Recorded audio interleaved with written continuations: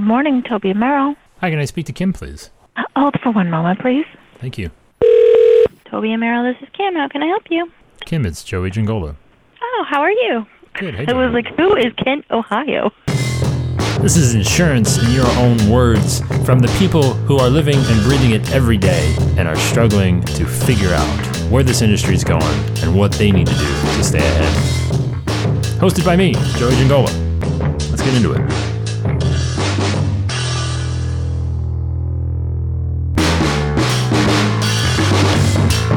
Ultimately, we'll have both of them on the website, but where's the focus? That's actually one of the questions the developer gave to us, because we also have, we can do auto, home, business, life. There's a lot of stuff. I want to put everything on the website, but you need to have a focus so you don't go crazy. Truer words have maybe never been spoken. That's my good friend Kim Wood of Toby and Merrill Insurance in Hampton, New Hampshire, and talking about, hey, and if you remember the last episode Kim was on was what should you promote on your website, I believe. I was kind of tempted to make this a part 2, but I don't know, maybe it slightly slips out and expands into its own thing, but really talking about focus, one, and we're going to get into some other areas surrounding that focus and what it will allow to happen as a result. I don't know, man, every time I try to talk myself back into, well, yeah, you guys do a lot of things and you're part of the community and you need to be this, that, or the other, I'm always reminded, getting slapped with a freaking cold fish or something, that it's just about laser focused on a very small section of a line of business or an industry or whatever. That's where a lot of the more profitable agencies that I come across sit. And certainly much easier to find success online when you dedicate yourself to one or two things that are probably more specific than you feel comfortable with. And then if you can't make money just on that thing, then flesh out a very, very detailed plan on what the next, steps are. What, from the first policy, what's the next policy? What's the third policy? What's the fourth policy? And that's how it actually becomes, reality. That's how it makes money, right? You might not be, there's the term loss leader for a reason, right? I don't know that that's necessarily what you want to do, but thinking about, do you want to bring them in on something that is marginally profitable? Maybe it's just a break even, whatever you think you can get attention on, and focusing the website. Again, there's no right or wrong answer. It's just deciding, as Kim said, so you don't go crazy, because you can promote everything. You can, but again, at that point, this is a cliche alert, then you're talking to no one really, right? When you're promoting and trying to be everything for everyone, then you're not really pleasing anybody. It's very hard to remember when going through these processes. Now, again, Kim has actually, I believe this whole website redesign has taken place, so you can go check that out and see how that turned out for yourself at the website. And it's great. It's always fun when you get to focus on something and figure out what you are, who you want to be, because then it makes it a lot easier for the people who are going to use it. Yeah, because we're all working on kind of something different, and I used to, at the Transamerica side, did more project management around website building, but it was internal website building, so it's completely different than kind of building a website from new.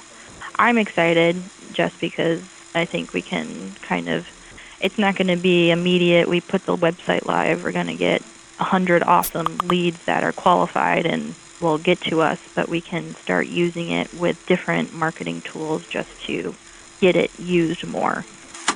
That's a pretty fantastic mindset. Almost perfect in my opinion, because Kim understands the reality of the situation. Of course, she just wants to get the thing used more, and I'm pretty sure I remember just smiling as she had kind of said that to me. This conversation is a little over a year old, and I said, yes, Kim, you're not going to get 100 leads the first day you launch the website, which, amazingly enough, is, I don't want to say the default expectation, but there is a unrealistic expectation of once you do hit publish as to the impact it is going to have on the world. And spoiler alert, not much. I don't know.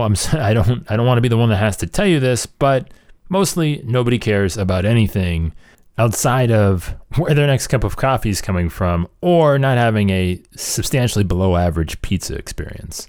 Because those are the things that actually matter in life, and certainly not an insurance website that they don't want to go to for a thing they really don't are excited to buy.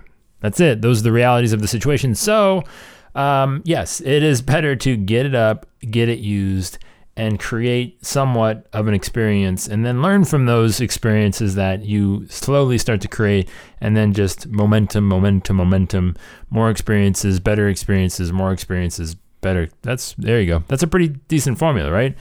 Get some more experiences, then improve them, and then right? So it's learning from the things that you put out there and not overthinking it too much, focusing, not going crazy. Those are very, very important parts of the process of really just kind of figuring out what you're going to present online and to who, because the one thing that is going to happen, no matter what, and this is again very prevalent in the younger, we'll call them sometimes millennial generation, is they're going to Google it first. So there's a lot that can kind of help with it, because as I say, if you go anywhere, especially millennials, they're going to Google it first before they call you, no matter what it is. So you kind of have to have that good first impression before they reach out. I don't really want to overstate the thing, but that could be a potential flaming mic drop with a nuclear explosion going off in the background. That's kind of it. I mean, very subtly, it snuck up on you. I mean, it was a very, very sneaky uppercut that Kim landed right on the jaw. And this, I would argue that this goes beyond millennials. This is really just humans at this point. But they're going to Google it, and you need to have that good first impression, right? Regardless of anything else, regardless of if they never found you based on a niche topic or piece of information or education or whatever, right? If that never happened, at the very least, when they do come across your agency's name, they're going to say to themselves and then to Google, who are these people? What do they do? What do they like? And should I do business with them? Now, they might not ask those questions specifically, but they will just simply type your name into Google, or in some cases, say it to Google, and it will provide them with whatever you have decided to provide them.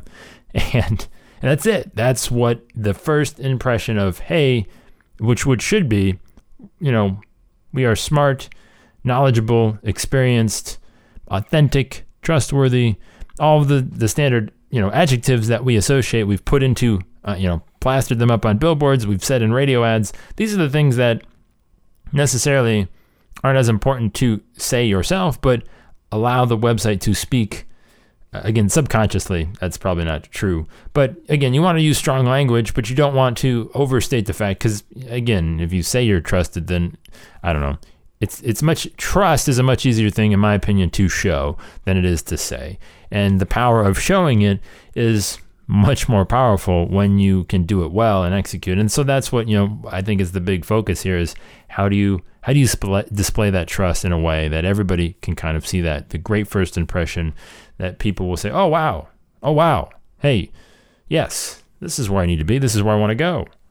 That's what you're looking for, because it doesn't happen if you don't really focus on what that is, right? Now, of course, the focus doesn't necessarily need to be on a line of business. It could just be focusing, the agency a little bit, who we are, what we do, really tightening it up. I mean, really getting down to, if you want to use, we had Donald Miller at Elevate 2019 this past year, and again, everybody kept talking about his oversimplified message, right?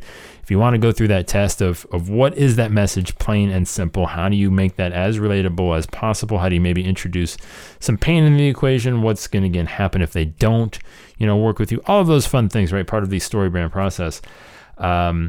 Just really, spend time. If you spend time on anything, right? If you spend time on anything, it's that, right? What is that one sentence? 6 words, 7 words. What does that thing say about who you are and what you do? Spend time on that. And then everything else, it's important, but just get going. Just have fun with it. Enjoy the fact that you have the ability to communicate with the people you want to do business with and show them a level of who you are that has just recently become available, that people are now fully exploring. That is what happens when you truly focus, because then it's much easier for that first impression to make them want to do business with you.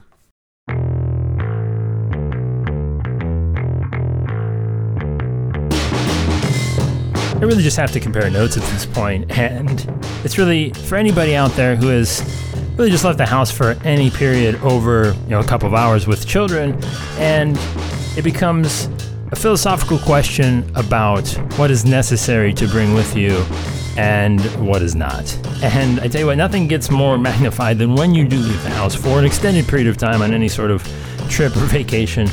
And it becomes a matter of really you saying to yourself, where have I gone wrong? And how are these concepts not fully comprehended at this stage? And if you're not careful, you'll just notice you'll wake up one day to multiple backpacks that have slowly accumulated throughout the week around the house filled with toys. And you have irrational conversations with children like why an entire family of baby dolls can't come with you. And it gets to the point where it just crescendos, where ultimately somebody says, if we need to bring all this stuff, we're just going to stay home. What about you? Have you had similar conversations with your children? Joey at agencynation.com. I have to know, just for my own personal sanity, really. And that's it. Joey at agencynation.com. If you want to make sure that you are not unnecessarily packing or carrying excess baggage in your agency, sure. Head on over to agencynation.com/newsletter and hang out with me, spend Sunday mornings. It'll be a good time, I promise. Keep up to date with all of the recent ongoings. agencynation.com/newsletter.